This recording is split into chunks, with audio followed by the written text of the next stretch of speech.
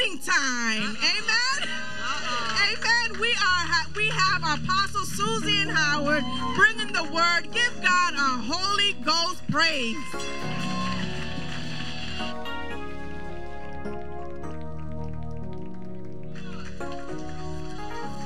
Good job, exhorter. Was this her first time exhorting here? Yes, good job. You brought the excitement. Very good. You acknowledged my musicians. I take personal ownership and delight in them. Amen. Welcome to the Apostles' House once again. As the children are going up to Children's Church, you all may take your seats. I also want to acknowledge, just coming from your leader's mouth and your leader's desk, her office, the great things that I have experienced on this week with this church, this here church, that get on my nerve church, but can still bring tears to my eyes church. Woo! I know, right? It started out with that darn Devin starting out Bible study for us on Tuesday night. Was that a miracle? Did Peter walk on water Tuesday night? She was like, I'm a volunteer. I said, yeah, whatever. She says, no, I'm serious. I said, Devin, you play too much. Leave me alone. I don't have time for it today. It's a nice day out. Don't text me today. Don't mess my day. Ma, I'm serious. I'm gonna do Bible study. Yeah, all right, Devin. I told you don't text me. You still texting me. I'm serious. I said, okay, here's the titles. Pick one then. Girl, get out of here. She texts back, I'm going to pick this one right here. I said, well, that's opening night. She's like, I would pick the one that opens up. She said, I'm still going to do it. I told the elders, I said, can y'all believe Sister Devin? Say it, elder, Sister Devin. Yes. Let's say it one more time. Sister Devin. She know what I'm saying to her. Signed up and brought the education and information forth on Tuesday night.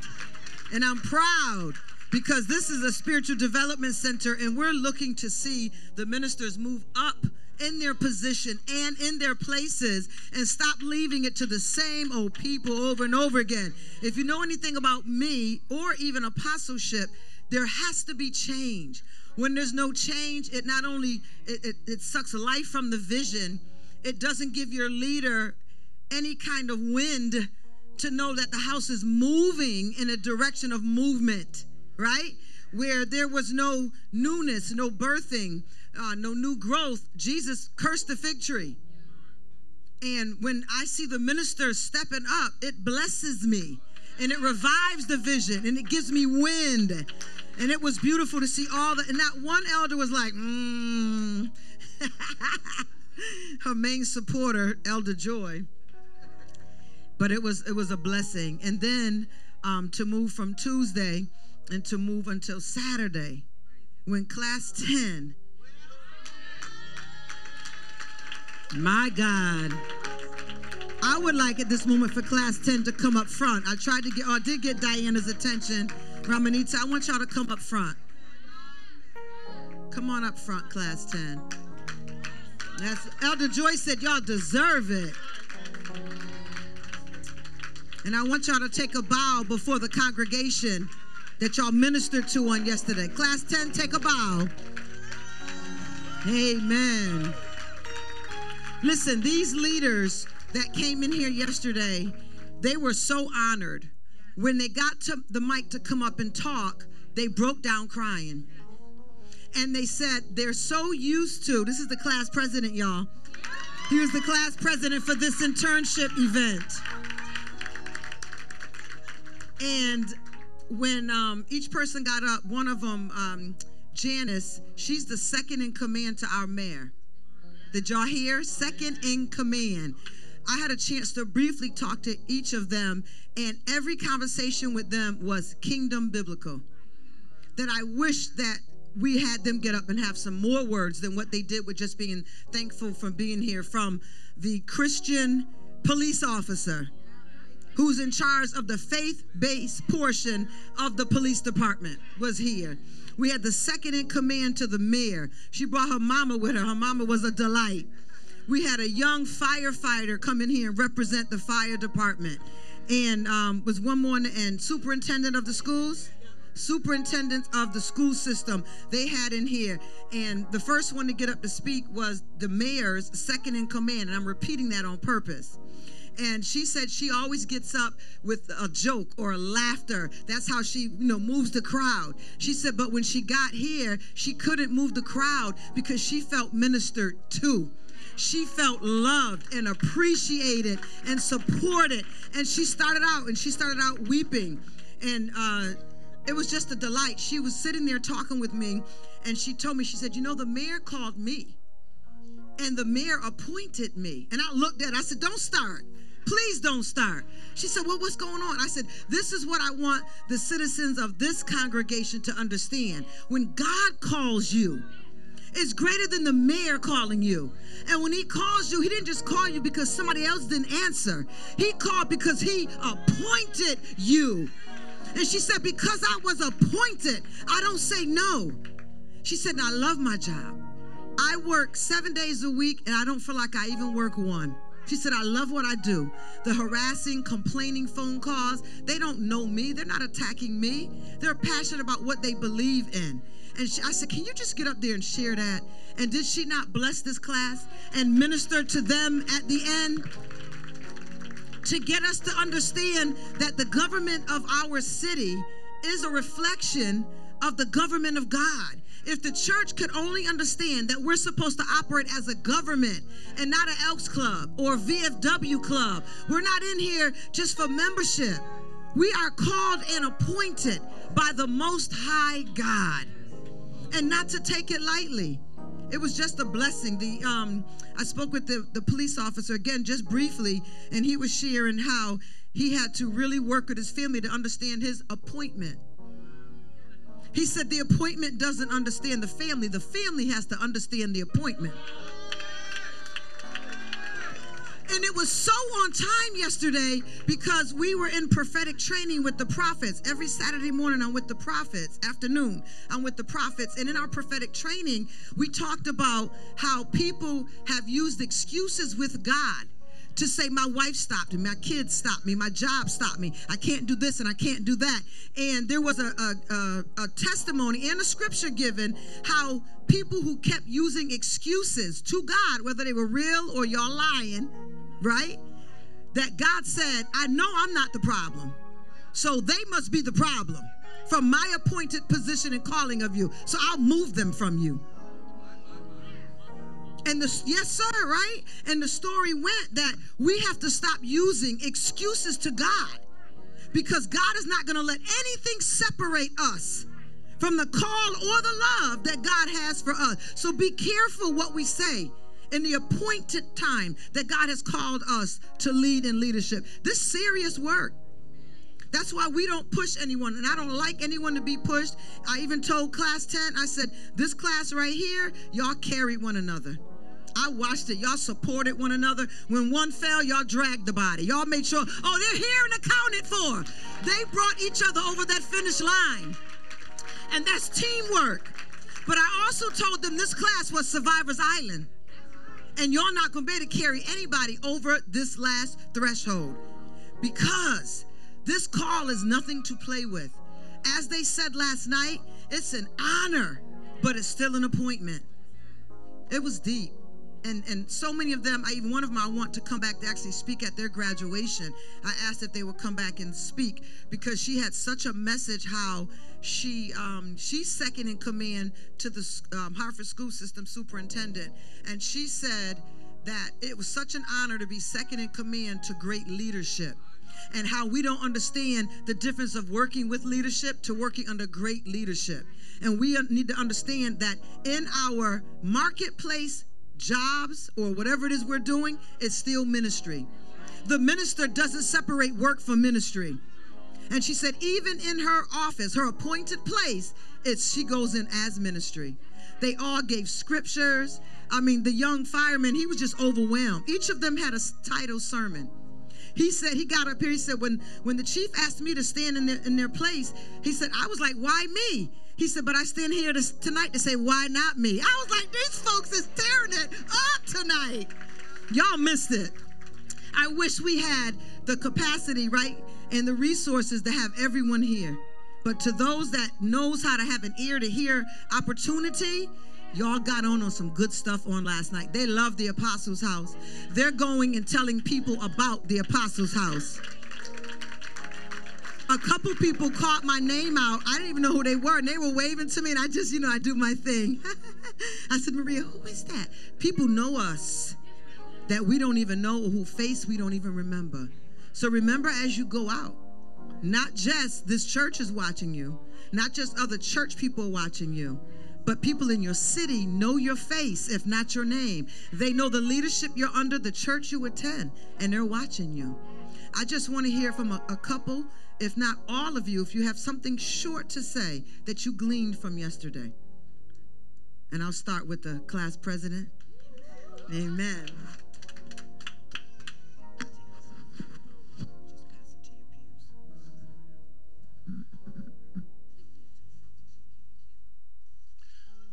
Hi, everyone. God bless you all. On yesterday, I have witnessed how powerful teamwork can be. I give my hats off to my leaders here. God bless you all. You guys pull things together, and it's honor and gratitude, dedication belong to you all. Thank you. That's beautiful. That's good. Come on, he's supporting To his God team. be the glory. No, I'm just kidding. I'm just kidding. I'm just kidding.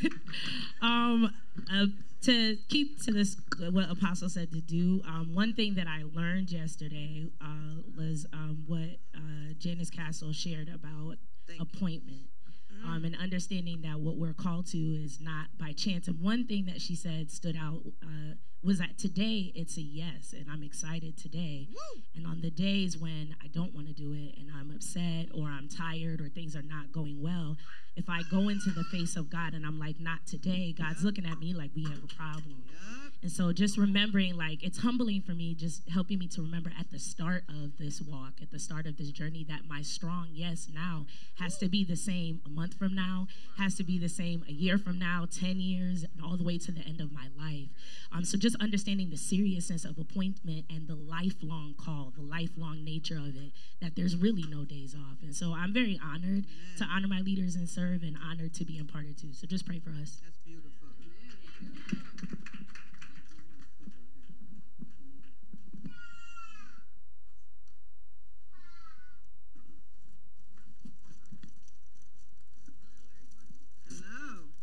So I guess what I'm going to say is that the importance of going in prayer and having God lead you on who to choose. I believe the leaders that were here yesterday were the ones that were meant to be here. When Janice Castle mentioned that she was called upon by the mayor, it was a reality check for us that we are called upon by God, and we are to be obedient, because we learned that not being obedient is a sin.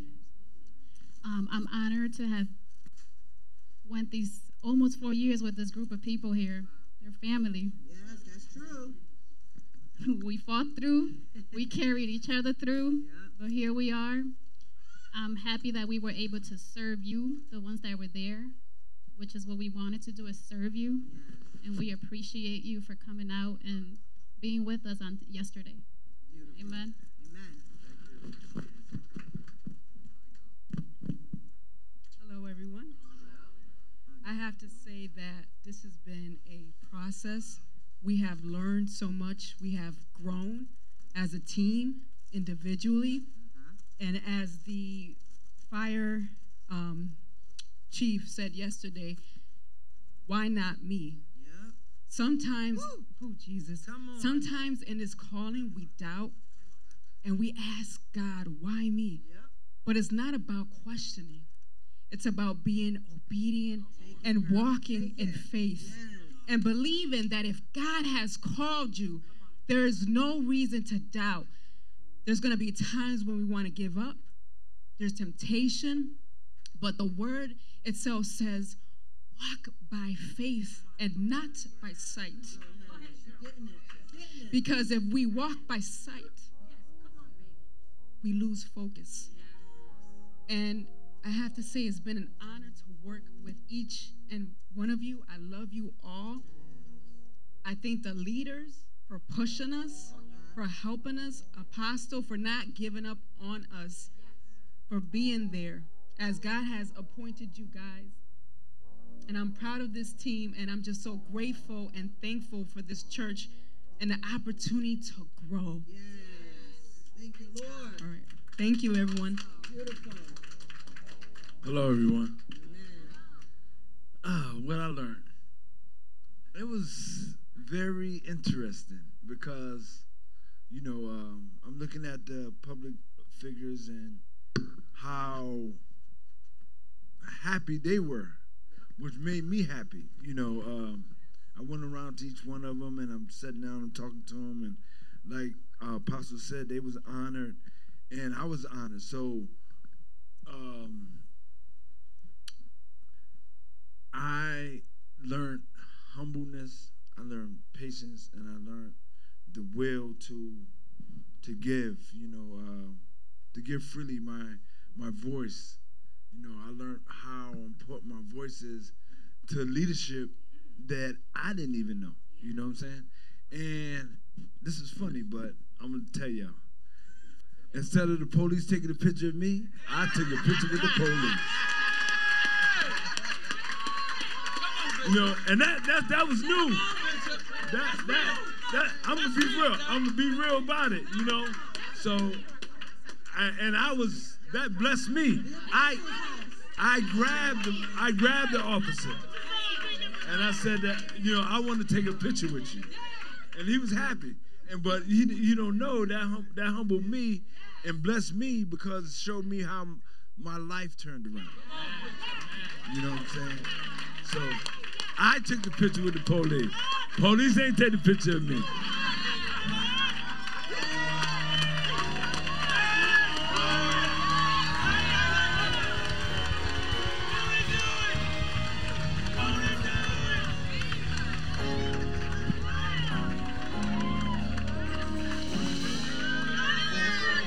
That's the Apostles' House welcome.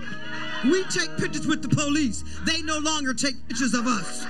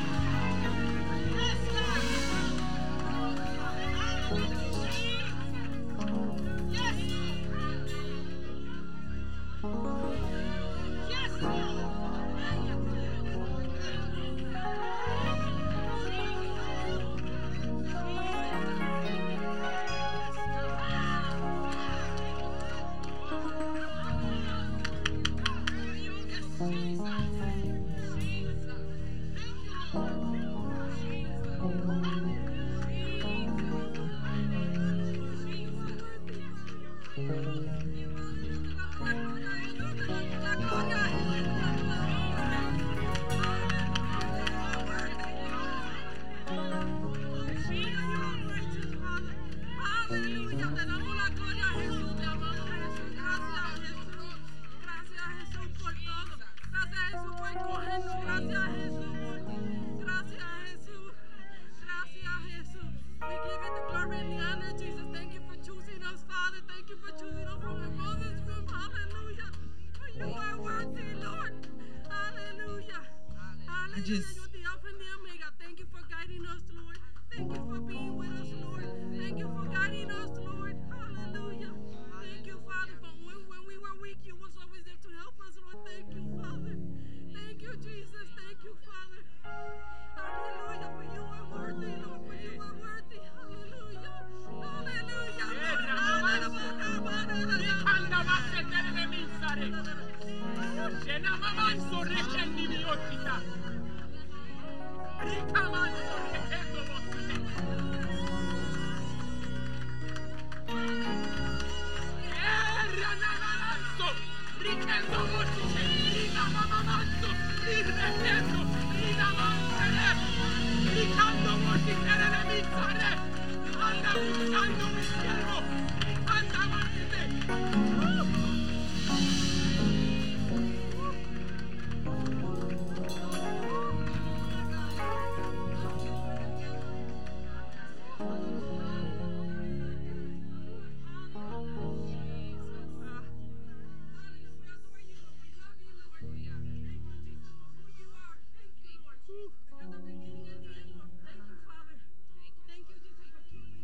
I believe that one of the things that was so keen about last night was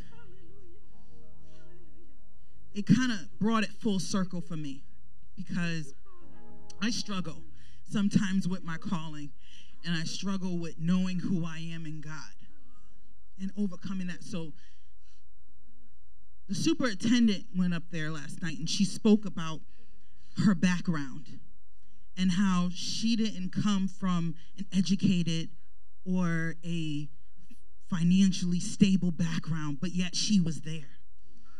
And she was in the room with people that had education and had these backgrounds that she didn't come from. And it touched place with me because I know where I came from. And sometimes it comes back to me and it's like, the whispers come in and they're like, you don't belong here. You don't got the education. You don't have the financial background. You don't have what it is that you need to be here. But then I hear God says, I called you from the womb.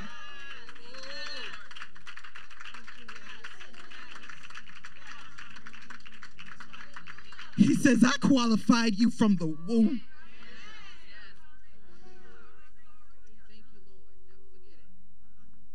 And I just thank God, because last night we were able to bring full circle everything that we went through throughout these 6 weeks, throughout these 4 years. We brought it full circle, and was able to serve those that serve us.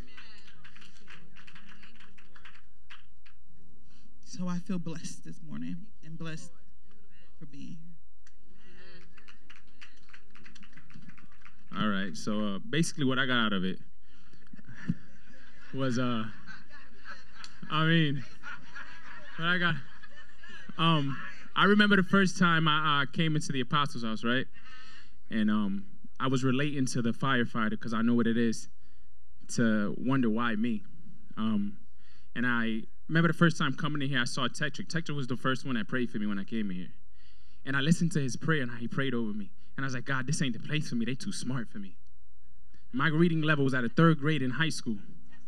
I was a special ed all my life. So I stood next to the firefighter.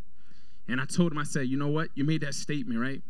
I said, I remember coming in here, and I told myself, this ain't the place for me. I said, I can't be here, God. You know how much I can read. You know all the knowledge. You know what I got. And I told him, but sometimes God places you around greatness so that they can pull out the greatness in you. And as I sat there and I spoke to him, he just looked at me. I said, so I know where you're coming from, because I was in that position, and I'm just honored, to be in a position where even at times, like Anya said, I struggle with certain things because I don't have all that knowledge. You know what I mean? That's in certain areas.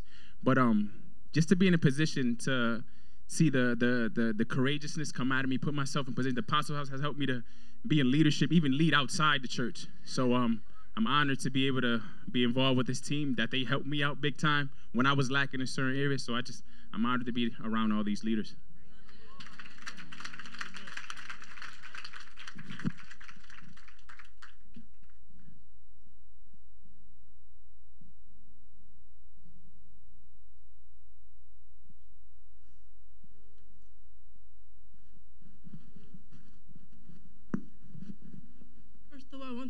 thank you to God for choosing me from my mother's womb, because I'm appointed and anointed to preach His gospel. Hallelujah.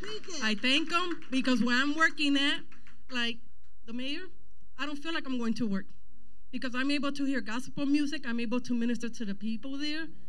I love it because as long as I could talk about God, I'm happy. Yes. Amen. I also have a lot in common with the leaders that were here yesterday, from poverty, from having parents finish school at 2nd grade. So we had a lot in common, from going to the Salvation Army, because my mother taught us, to living in the Hartford. I had to learn the hard way. Well, I've been through a lot in my life, but God continued to keep me, to be next to me, for me to do His will. It's not my will, it's His will. So I am thankful. Yes. And as I was here yesterday, listening to all the leaders, I was able also to minister to the firefighter while I was here. So I am thankful that He used me to do that, allow me to speak to all of them. It was a journey. And all I could say is that don't matter what you go through life, even the obstacles, continue to do what God has for you, because it's not easy.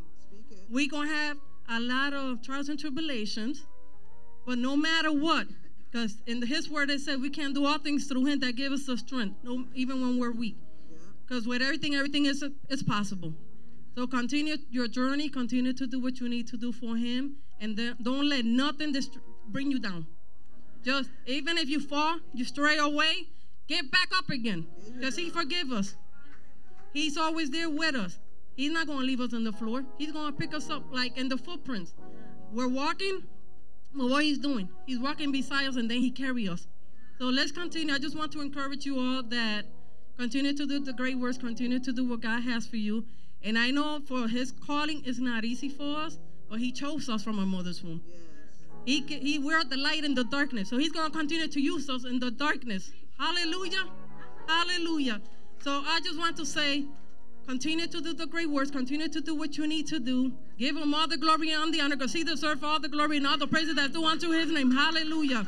Thank you. Apostle, thank you for everything that you had done. Thank you because you're my spiritual mom. Through you, I learned a lot. I thank you for that. And also because I'm coming out of my shell. I'm too quiet, so I'm being more bold now. So I am grateful to God. Amen.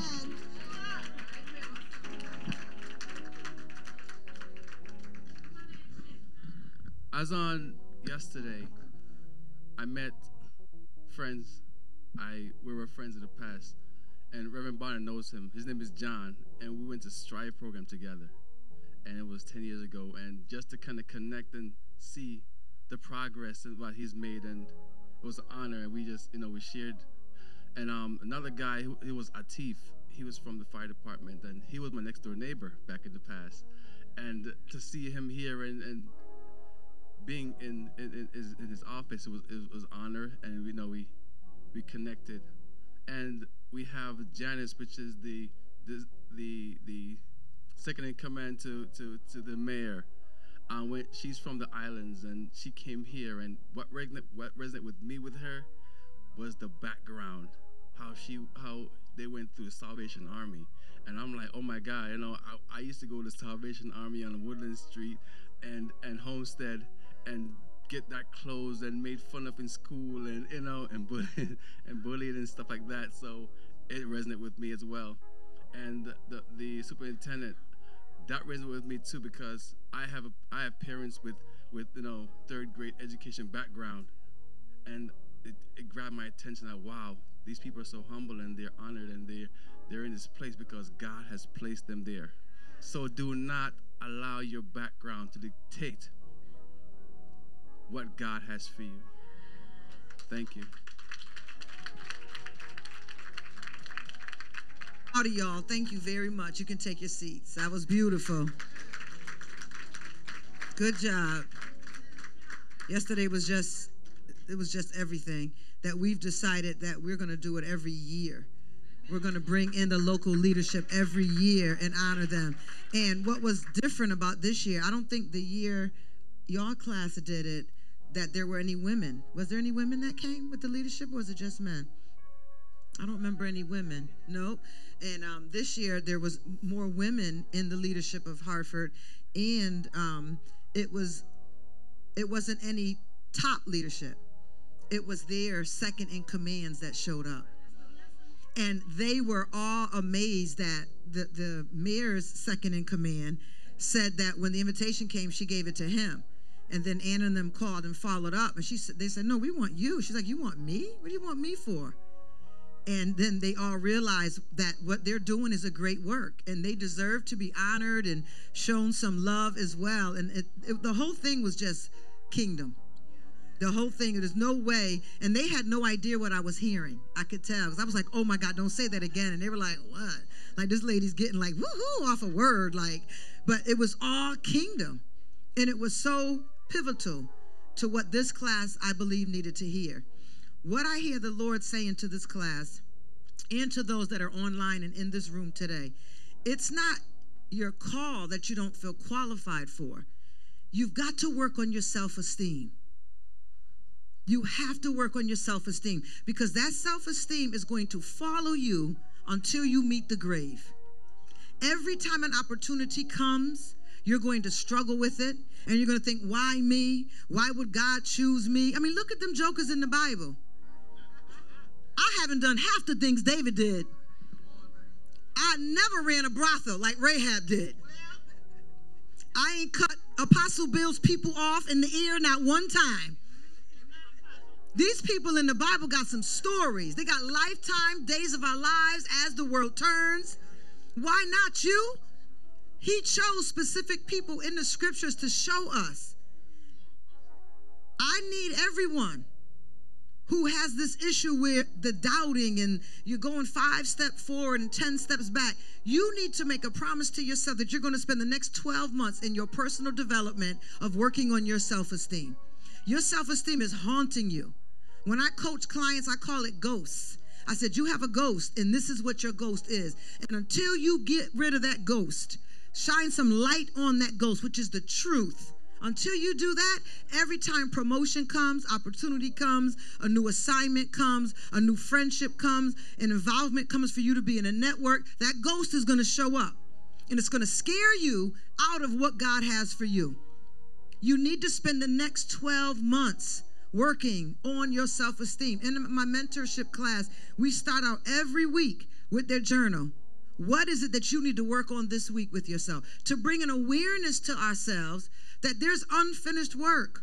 Because of the fall of mankind, there is an unfinished work. There's a dysfunction in us that is being hereditarily passed down from our parents. Half the stuff that we're dealing with, we didn't even do. We didn't even sign up for. It's passed down to us, and it becomes this generational lack of knowledge. And then it becomes this excuse where everybody in my family's like that. I've always been like this. I'm always going to be like that. No. You struggle with your calling because of your self-esteem. When I recognized the call on my life to be an apostle, I never even knew what an apostle was, never even heard of it. People were prophesying it to me. I was like, whatever, I don't know what it is. The pastor is enough for me, right? The reason I struggled with the calling, the reason why I didn't feel, and somebody said about tables last night, I think it was maybe the superintendent. The reason why I didn't feel I was qualified to be at tables, not because I didn't have the education that the apostles that I was with had, not because of their longevity in ministry, not because of their accomplishments, because of my inner me. My inner me did not have the esteem or the confidence to show up at the tables of the elect and the elite that God had appointed me to. A reflection of who you sit with at the tables is a reflection of who God has called you to be. But you can't sit back and say, God's my co-pilot. I'm going to wait for God to do it. This awareness has come to you today. Make a commitment to yourself. For the next 12 months, I'm going to work on my self-esteem. So when opportunity knocks, I don't blow it. So when an opportunity comes my way, I don't talk myself out of it. Because self-esteem has a way of giving you self-talk that talks you out of the very place and the very thing you longed for in your life. Can anybody save that? You go to heaven, but you'll go to heaven with low self-esteem on your record on the earth. There's a dysfunction in the earth. There's cultural dysfunctions. You know, we got them in our own cultures. And don't think Caucasians don't. I've worked with them for many years. They have a lot of dysfunctions as well. But there are some recognized, known issues in our culture that you know is in your family line. Work on it. What's stopping you from working on it? Nothing. We have elders and pastors in this congregation that can be accountable with you to make sure you get the work done. But this is the only thing that's going to hinder you and have you get into his face on that glorious day and say, I didn't do this because of my spouse. I didn't do this because of my church. I didn't do this because I had so much pain. I was always the victim. And he's going to look at you and say, well, what did you do with what I gave you? I gave you something to do with, and you did nothing with what I gave you because you were stuck on what somebody else didn't give you. Return from me. And everything you have, he says, he gave to the rich. Why does God give to the rich? Because they know what to do with it. Now, you can be rich in talent, rich in wealth, rich in emotional intelligence, rich in gifts. But whatever God has given you, you have to use it until it's multiplied and duplicated in this earth. There is no excuse when you know the creator of heaven and earth. Work on that. Because every time we get up here and we say, I didn't feel worthy, or, I can't do this, I can't do that, it's your self-esteem answering the call. Amen? Can we receive that today? Amen. Work on that with yourself. Your own leader had to do it. Y'all picked the perfect examples, or the Holy Ghost had the perfect examples respond to the invitations yesterday. The superintendent of the Harvard school system said her grandparent had I think a third grade education. I don't think her dad, she said, got past fifth grade education. How do you explain in the natural how someone like that can become superintendent of teachers? She's not just a teacher. She said, what? Absolutely. She knew she wasn't supposed to be here. Statistics is what we go by.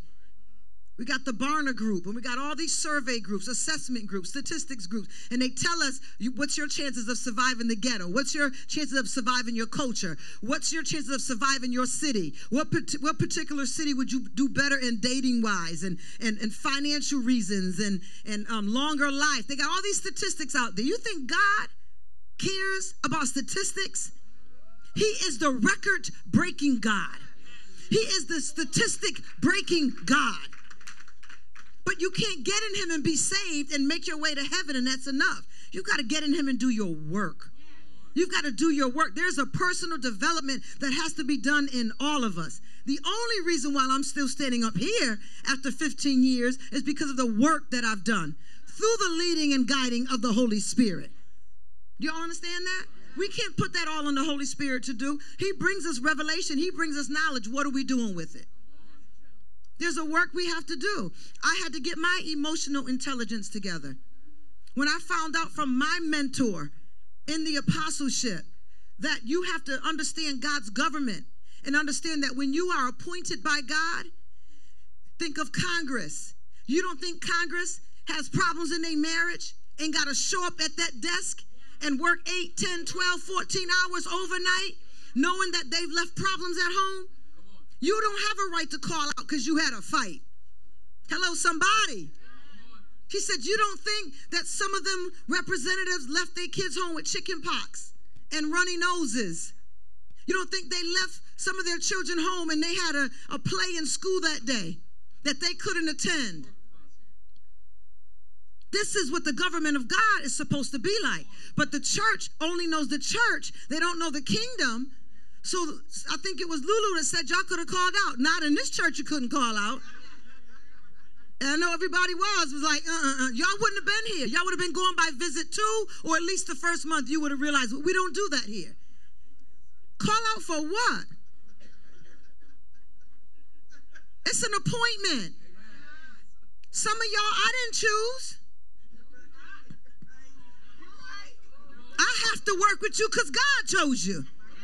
Some of y'all too slow, you're too lazy, you're too forgetful, you procrastinate too much, you got too many issues, you're unprofessional, you show up late. I wouldn't choose the disciples that I got. You're nasty to one another. I wouldn't pick you. This is an appointed office. God does the appointing. And when he shows me who, I have to get my emotions together to work with every single individual and every different personality. Because this is an appointed office. What are we appointed to? We are appointed to make sure that the gates of hell do not prevail against this church that Jesus Christ has built. I liked how you stated, Lulu, that it's Mother's Day, but it's Jesus time. Because a lot of churches right now are decorated for Mother's Day. A lot of churches right now, they're all bowing down and recognizing the First Lady, and they're celebrating the First Lady, and they're bringing offerings to the First Lady. I don't see any of that around here. This is the house that Jesus built, that the gates of hell shall not prevail against. It's nice to honor our leaders.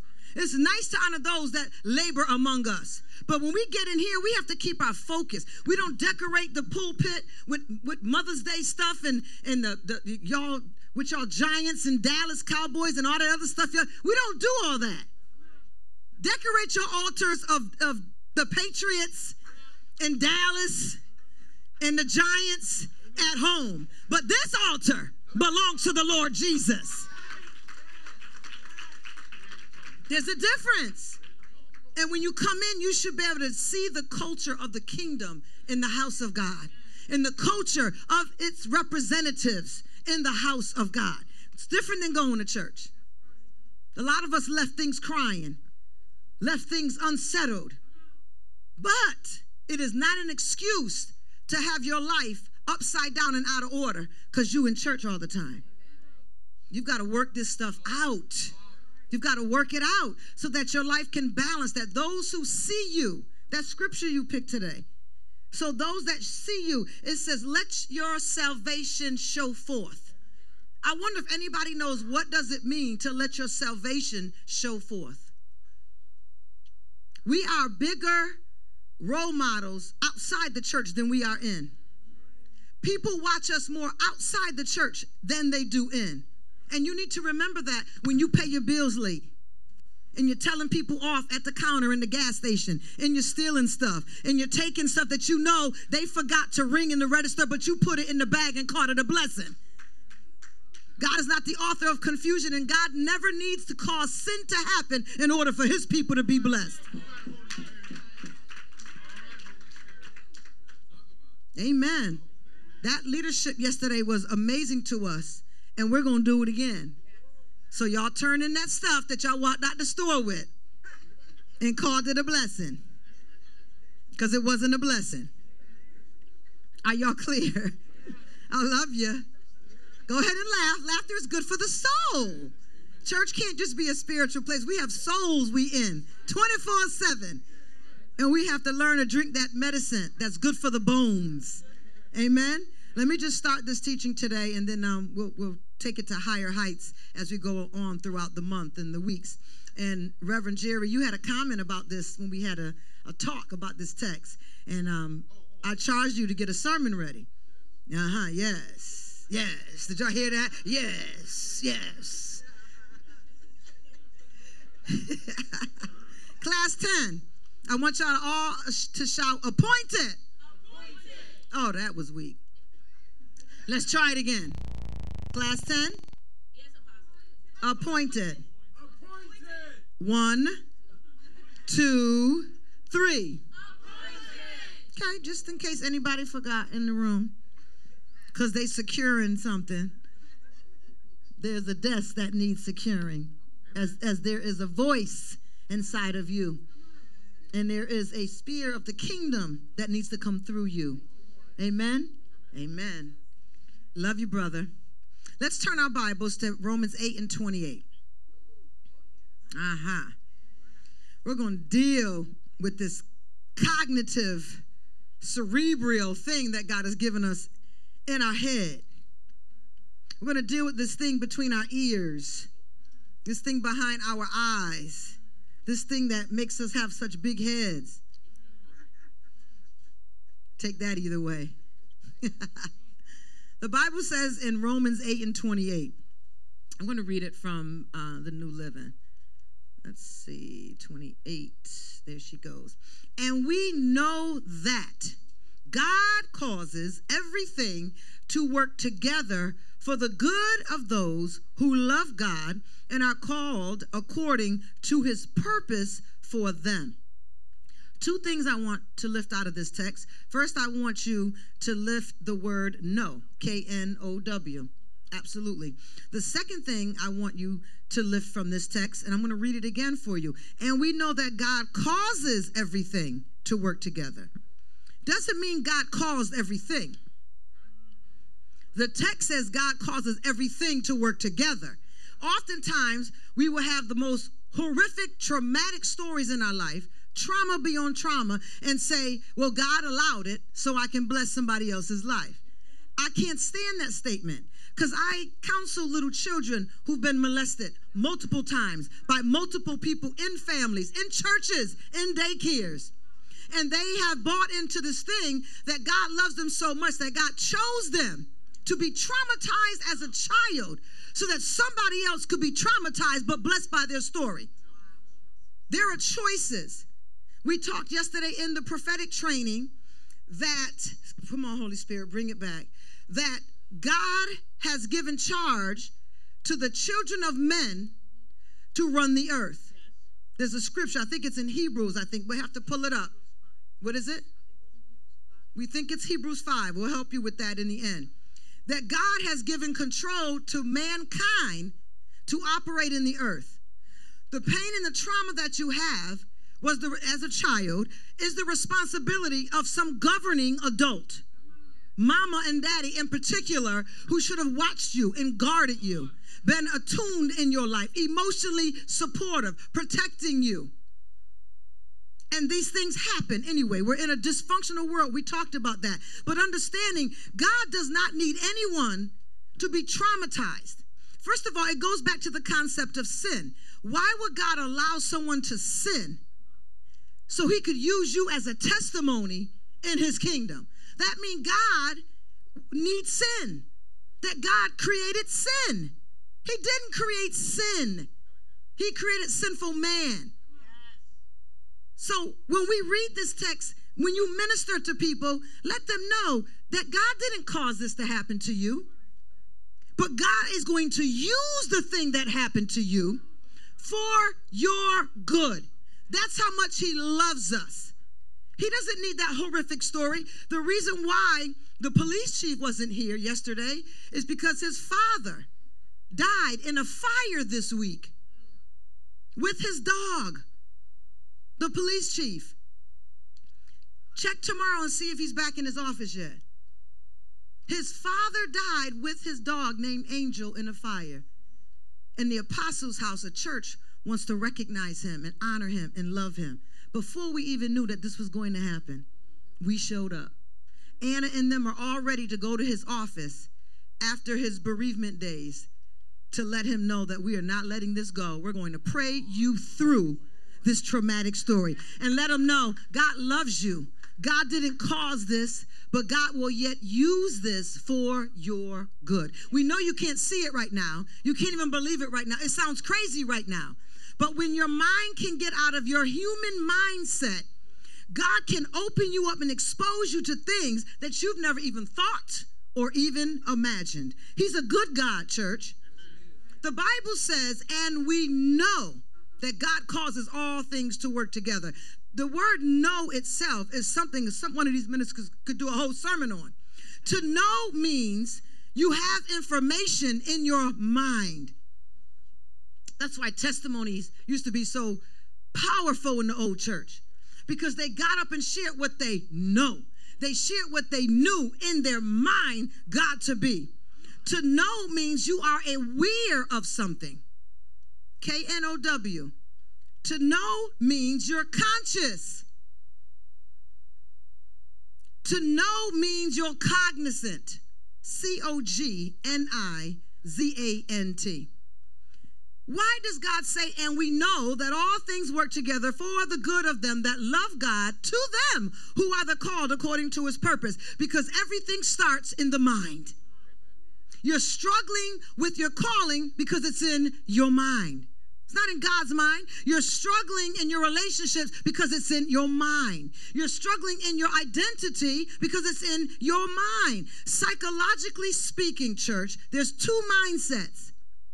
There's two mindsets. There's one that's called the fixed mindset, and there's one that's called the growth mindset.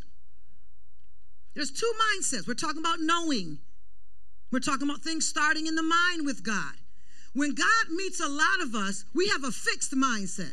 We're pretty sure how life is and not surprised too many times when life gets rough. We're fixed on certain things. He even said to keep your mind fixed on him.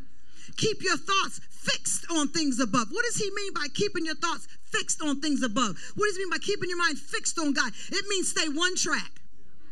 Stay one track with me. Stay one track in your thoughts of me. Stay one track when you think of how I am in your life, the things that I can do in your life. Don't have a growth mindset because I'm not changing. I'm the same God yesterday, today, and forevermore. Be fixed on these things. Be steadfast, unmovable. Be fixed in your mind on these things. But then what he does to us, when he calls us and gives us that new nature, that new life in Christ, he changes a mindset to a growth mindset. Because he wants you to know that everything that you thought you knew, I'm getting ready to change. Everything that you say was hereditary, I'm able to correct. Everything that you feel you can't learn, you can't read, you can't get a job, you can't get married, you can't. God says, I am the God that changes your mind because I need your mind to be changed, to be transformed, to be renewed. So have a growth mindset in me. Do you understand that as believers, we have to have a mind that's renewed every day? What does that mean to you individually? What have you done with this text individually in your life? What does it mean to renew your mind daily? What are we doing for mind renewals? Some of y'all are renewing the muscles. You're renewing them calves. You're renewing your stretches, your planks, your Pilates. We're renewing that body every day because we know if we don't renew the body, right, it's going to keep an old memory. And if it keeps an old memory, you ain't going to be able to work out. You're not going to be able to stretch because the body has memories. So does the mind. But God needs us to have a renewed mind every day. What you experienced yesterday is yesterday. Today is a new mind in God. The Holy Spirit comes into our life, and every day he wants to make things new. But we don't allow it to happen because we keep our mindset. The reason why the majority of the church as a whole struggles in their salvation with God is because we gave him our heart, but we never gave him our mind. For the other half of the church, we've given him our mind. We know the scripts. We've become very legalistic about the word of God, but we have not given God our heart. Some of us, our hearts are still broken from childhood, teenagehood, adulthood, and you've declared no one's ever going to get your heart again. What you don't realize is you've even locked God out of your heart. And you cannot walk this walk with God and only give him half of you. God is coming for your heart and your mind. He's not judging the actions, he's judging the motives. And he's realizing that you are only able to do what you're able to do because you have a fixed mindset. But in Christ, it has to be renewed daily. We have to get new mercies daily. We get new grace daily. And guess what you have to give to other people? That's when we speak in tongues because we don't want to acknowledge it in the English language. You want, the angels understand it. But I don't want to speak it in my verbiage because I don't want to understand it. Everything has to become new. It's like waking up every day with a new life. That's a growth mindset. And when you have a fix, this is just the way I am. This is the way we were raised. That's not in God. God is going to come and turn your entire world upside down. A growth mindset means that you believe your intelligence and talents can be developed over time. A growth mindset means that you can believe your intelligence and your talents can be developed over time. Or, as we stated already, spiritually stated, renewed, being a new creation. I'm no longer a ram and Aries when I come into God. That's why he used creature instead of person. Instead of saying you're a new person, he was dealing with the astrologists. And he was speaking astrology to the astrologists. And he was letting the astrologists know, no, they're not new people in me. They're new creatures in me. See, God knows how to talk to the astrologists, the scientists, the biomedicalists, the chemists. You read the book, you'll see he addresses every one of these great teachers, these great influencers, these Pharisees and Sadducees, and these ones who don't believe in any seas. He knows how to deal with them. He said, you're a new creature. So when we get caught up on our daily horoscope, what's the Libra say? What's the Aquarian say? What's the Gemini say? What's the Capricorn say? God said, you're a new creature. You can continue to let these predictions prophesy your life, or you can pick up the word of God and find out the new creation that I have for your life. You're a new creature. You're new. All things become new. Didn't he say that? Is that in the word? Behold, he says, all things become new. You have to have a mindset in Christ that's willing to grow, that's willing to change. A fixed mindset means that you believe your intelligence is fixed. So if you're not good at something, you might believe that you'll never be good at it or anything else. In the same text, Martin Luther had written that this chapter, in particular, Romans 8, is where Apostle Paul was comforting the fighters of the gospel. Comfort for the fighters that were involved in inner struggles. See, we think of fighting, we think about fighting other people. But how many times a day are you in a fight with yourself? Apostle Paul was comforting the fighters, those who are involved in inner struggles between the flesh realm and the spiritual realm. Apostle Paul was the man on that.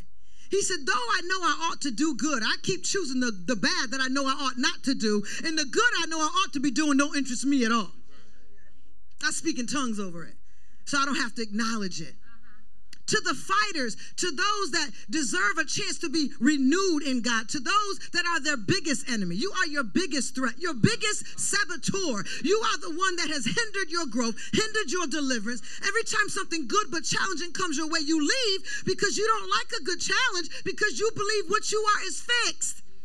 The only thing that should be fixed is a mind that stayed on God, a mind that is focused on thoughts that are good, that are pure, that are holy, thoughts that are above what you already know and ask or think. But in God, we have to have a renewing mind. We have to have a mind that understands that transformation is not only possible, it is mandatory in your new creation life. That's why it doesn't matter what your proclivities were before Christ. And it doesn't mean that they are physically gone the next day. But we know all these things, that all things work together for the good of them. Come on, y'all. You know the book. This is what he wants us to know. He doesn't want us to judge the homosexual. He doesn't want us to attack the girl who keeps having kids with different baby fathers. He wants us to introduce them to a growth mindset. He wants us to introduce them to that all things are going to work together for the good of them. He wants us to let people know of his saving grace, of his renewing nature, of the new creation life that he's given us. He wants us to know you ain't like your mammy or your pappy. You're like me, your God that is in heaven. And we know that Apostle Paul in his text was encouraging the fighters. Are there any fighters in here today? Fighters. I know y'all like spiritual warfare, and I know y'all like to go down in prayer, but I'm talking to those today that fight in that inner struggle, that struggle that's between your flesh realm and your spiritual realm, that realm that wants to do good in your life, and that part of your natural realm that is just happy with the way things is. I don't know what this change will cause in my life. I don't know what this opportunity is going to need for my life. I don't know if I'm going to fail. I fear failure. I don't know if I'm going to succeed. I fear success. I don't have a growth mindset, but God said, if you're really going to be saved by the end of this series, I'm going to need your whole heart and your whole mind. In this 8th chapter, this epistle to the Romans, Apostle Paul, while in Corinth, writes about the spiritual life. It wasn't a church that he found. He didn't find this church in Rome. This wasn't one that he was the founder of.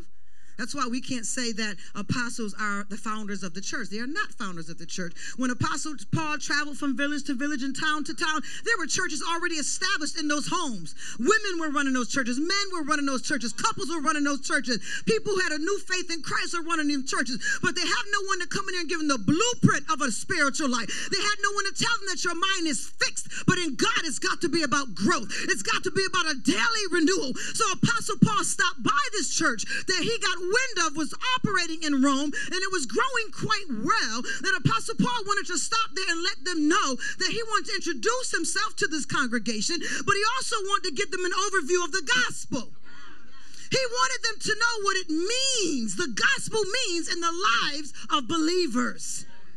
After teaching the doctrine of God's righteousness that is ours only after faith in Christ, Apostle Paul then exhorts us to godly living. Membership went down that day. People got sick that day. They weren't coming out like they used to come out. You know, you got to bring a prophet in once a while to revive the people, to get them back in church. Oh, I didn't even know you were still in town. Apostle Paul had to confront this issue. He had to remind people that there's two things that have to take place. It's not just confessing with your mouth. Actually, if I'm going to really teach the lesson correctly, there's three things that have to take place. Because you have to confess from your mouth. But you can only confess from your mouth what you believe in your heart. That you know with your mind. If you don't know it with your mind, your heart is a hypocrite. If you don't know it with your mind, your heart is speaking out of the abundance that the mouth has given it unction to speak. But there's no agreement. There's no duality. There's no relationship. There's no conformity. Because I'm speaking it because the church wants me to say it. I'm speaking it because the pastor wants me to say it. But inside, I'm struggling. I'm in a fight on the inside because there's things that I still do that I believe God doesn't want me to do any longer. But I believe I was made like this. I believe I was created like this. I don't believe God made a mistake. I just believe God made me this way. So I'm going to find a church that promotes my behavior, that promotes my lifestyle, that promotes my ways so that I can feel comfortable in Christ in my sin. Apostle Paul said, no. He's the God of righteousness. And I'm teaching you the doctrine of righteousness. But I need you to understand that I appeal you, therefore, brothers, by the mercies of God, to present your bodies as a living sacrifice, holy and acceptable to God, which is your spiritual worship. We come this far by faith. That's what we call worship.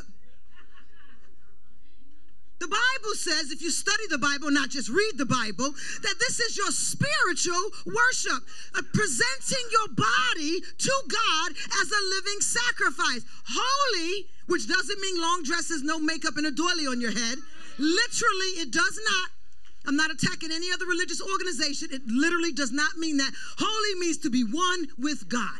So when my skirt is too short, he will convict me. When my mouth is out of order, he will convict me. He's going to renew me. He's going to renew me. He's going to renew me as he gives me new mercies, as he gives me new grace daily. I have to have a mind that's about growth in God. I have to operate in my new creation because all things are passed away. Or are they? Why are we still struggling? Why are we still struggling? It should be accepted or expected. It should be expected that the world will come in the church and say, I don't know why me. And all of us sitting there and be like, we can tell you why. The world, its legislators, its wisdom, its wise people, its wealthy people should come into the church that will never have the education or the wealth that perhaps they have. And they could get up there and say, I don't deserve this because of what I came from. And the church could say easily, no, because our Father has a cattle on 1,000 hills. Opportunities are expansive. Opportunities are endless. You can't even see to the end of what God has for you to do. But when your mind is fixed, there's no growth. There's no change in you. It's like talking to a drunk person. The drunk person is not trying to have a communicative conversation with you. A drunk person wants you to hear what they don't give themselves the power to say sober. So when a drunk person is your ministry for the night, you have to listen with an ear. Give empathy, take notes. And then at another moment, you have to approach the issues that are the depth of their heart and their soul. Because the drunk person has been locked in bondage in a prison of a mind that's called fixed. My mind is fixed, and it's not fixed on things above. It's not fixed on the way God told me to be and the way God told me to think. It's fixed on what I believe about myself. And I got these beliefs from somewhere down in my family line. Because we only learn and live out the things that we were raised in. We're all products of our environment. Until we give our heart and our mind to God. For years, I served God with my heart. I cried for everybody. I wept for everybody. I gave to everyone. I bought what I can. I gave rides. I gave gas. I cooked meals. I did everything out of my heart and my mind. I was like, nobody appreciates me. You got a fixed mindset. Because if you had a new mindset, if you had a growth mindset, you understand that God is using you to work all things together for this other individual. But when you're looking for praise and thanksgiving from another man, another woman, mankind, your mind is stuck on things below instead of things above. Our thanks comes from God Almighty. I'm almost done. It's 1:09. I appeal you, therefore, brothers, by the mercies of God, to present your bodies as a living sacrifice, holy, one, and acceptable to God, which is your spiritual worship. Do not be conformed to this world, but be transformed by the renewing of your mind, that by testing. God will never test you. Yes, he will. He will never tempt you, but God is sure to test you. For the renewing of your mind, that by testing you may discern what is the will of God, what is the good and acceptable and perfect. World in this text here refers to the popular world view. This world view has entered the church, and a lot of us leaders have to fight world views with our members that God has given us to oversee the flock of God for him. We have to contend. We have to make arguments that even though marijuana is legal, why it's not legal for the Christian, that there's a different law that we follow. We have to contend with same-sex marriages because the world has made it what it is. But in Christ, we're new creatures. We have a growth mindset. I once was gay, but I'm no longer gay. I once was a whore, but I'm no longer a whore. I once was a thief, but I'm no longer a thief. I once was lost, but now I'm found. I once was blind, but now I see. We have to get our growth mindset in God, that God is about changing our entire lives. Nothing about you is going to be the same. The old churches would say, I looked at my hands and my hands looked new. I look at my feet or my shoes and my feet look new. Hallelujah. They knew that there was a transformation that was happening in their lives, and there was nothing that anybody could do about it. We cannot stick with the popular worldview. We came in the church. We came in the kingdom of God because we knew there was a problem with the popular worldview. And we were looking for something that fit our moral compass. We were looking for something that had something better than a religious organization. We were looking for something that would get on the inside of us and help us make the changes on the outside of us. Christendom is the only religion that gives you help for your change. Islam doesn't offer a help. They give you a list. It's your do's and your don'ts. Godspeed. Judaism doesn't help you. They don't even have the Holy Spirit. They don't even know Jesus yet. There's been no comforter, no helper, and nobody's atoned yet. So we still atoning for our stuff all the time. Christendom, the one that's majorly hated, is the only one that says, I promise you a helper. I don't give you a list of do's and don'ts. I don't tell you when you're out of the game by your moral failures, your proclivities and your sins and your low stinking thinking, your low self-esteem. I don't put you out. He said, I am the one that gives you a helper. And this helper is going to come and he's going to show you the way. He's going to bring you gentle convictions. that will get louder over time if you keep ignoring him. He is the one that you can't hear me in your wakings. I'm going to talk to you in your sleeping. He is the one that gives us prophetic words. He's the one that brings the healings in the room. He is the helper. He is the one that we called, what was it, evangelist, in our lay counseling training class, the paraclete. He's the one that helps us. God didn't send us defenseless. He left us with a helper. This is where I'm going to end. In order to believe the text, and we know that all things work together for good to them that love God, to them who are called according to his purpose, we must have the transformed mind. In order to believe, you cannot believe with the mind only or the heart only. God is after both. Some of us got married on one. God said, you ain't doing it to me. I need both. He's coming for the whole thing. In order to believe it, we must be transformed and exhibit the renewed mind. A living sacrifice to God is one who does not conform, but is transformed. Are you conforming to the religious doctrine of your church? The religious doctrines of this church, the religious doctrine of the organization. Bible studies is going to go into doctrines in what? Semester 6, I think. We're going to be going into doctrines. Find out, have you been conforming to doctrines and there's been no transformation in your life? I could do a commercial right there. Are you struggling in your walk with Christ? Are you finding love in no places at all? Do you feel alone most of the time? Do you struggle in your walk with Christ and don't understand why others are happy and joyously serving God and being transformed in the church, but you are struggling in your transformation process?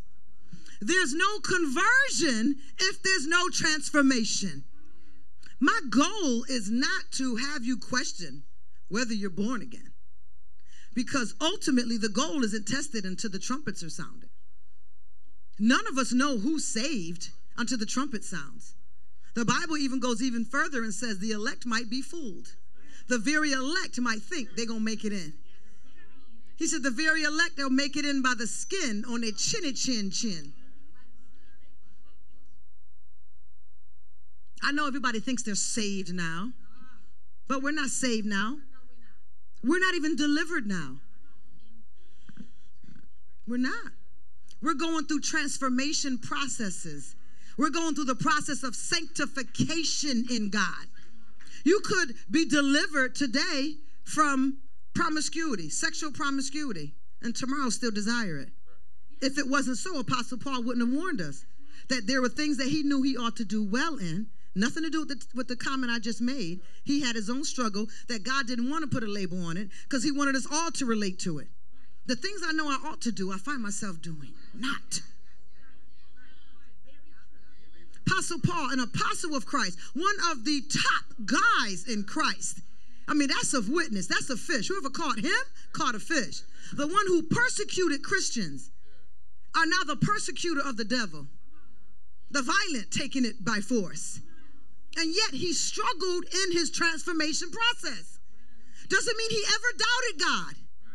But he struggled in his transformation process because many of us are giving our hearts to God. You bleeding hearts are always crying in testimonies and we're just, but our mind. And then he goes further in the text, which I'll go in deeper in the series. He says, your hearts are far from me. Does that sound like someone who gave God their heart? That he had to take the time to inspire man to write in this awesome book? That your hearts, he says, you talk about me from your mouth, your lips, but your heart is far from me. Is that your Christian experience? Don't be embarrassed if it is. There's a reason why he had me come this way with this sermon series. This is why we're going to be ministering at the altar. We're going to offer prayer on Friday nights. We're going to get back to the altar of the church.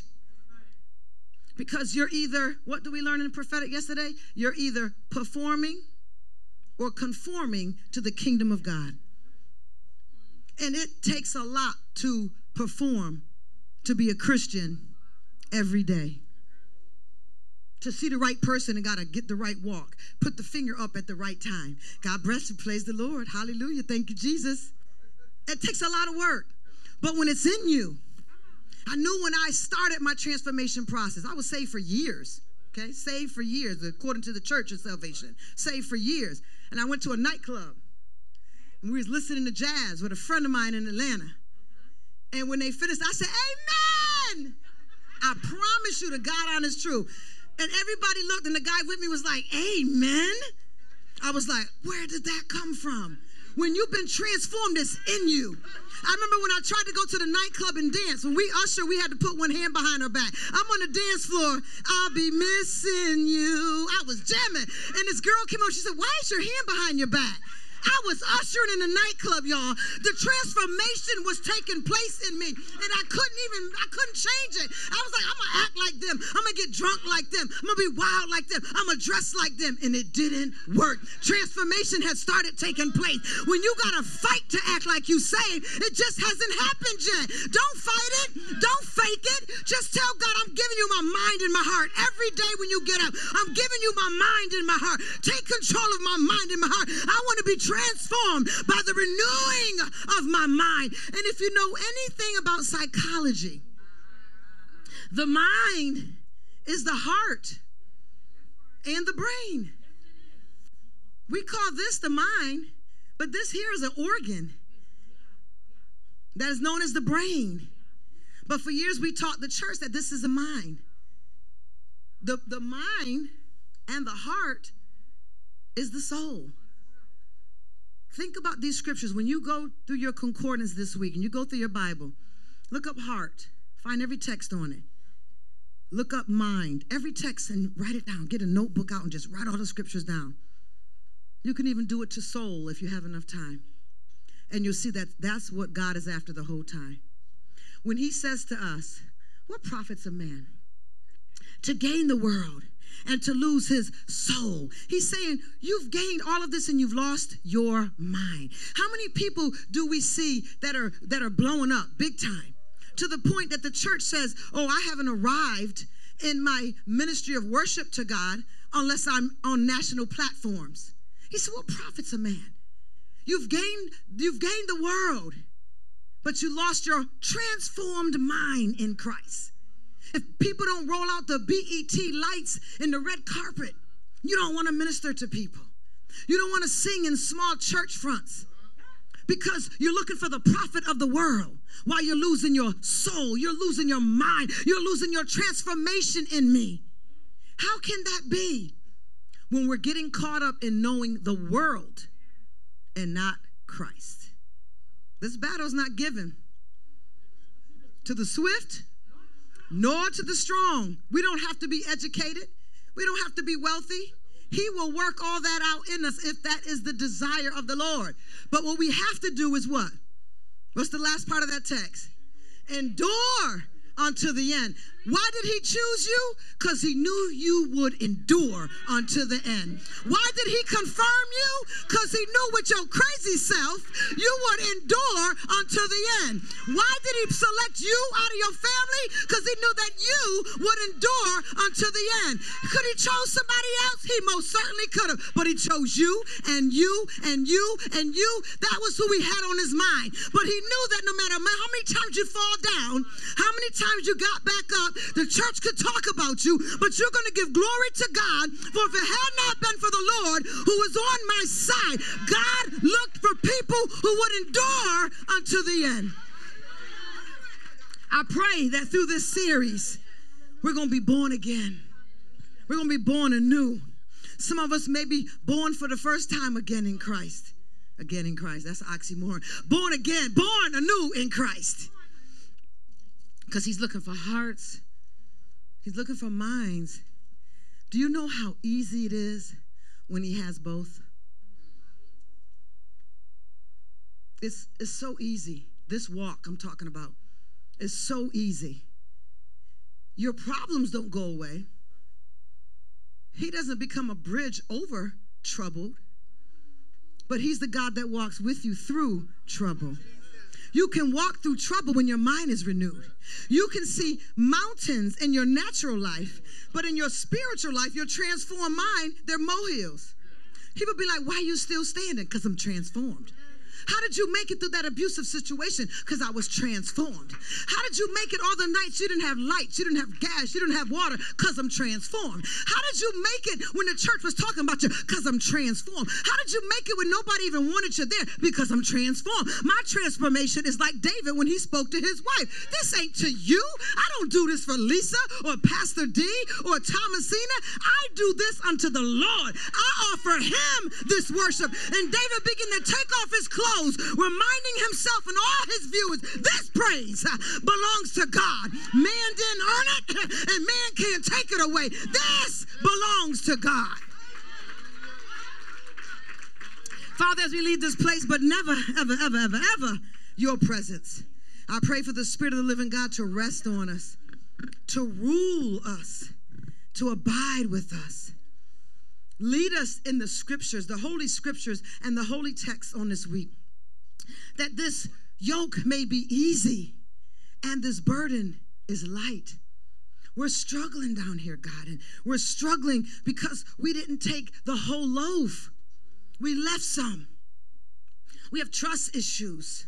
By right, we have trust issues. God, if you were here in the flesh, it would be so much easier. But you're sitting high in spiritual places in your kingdom, God.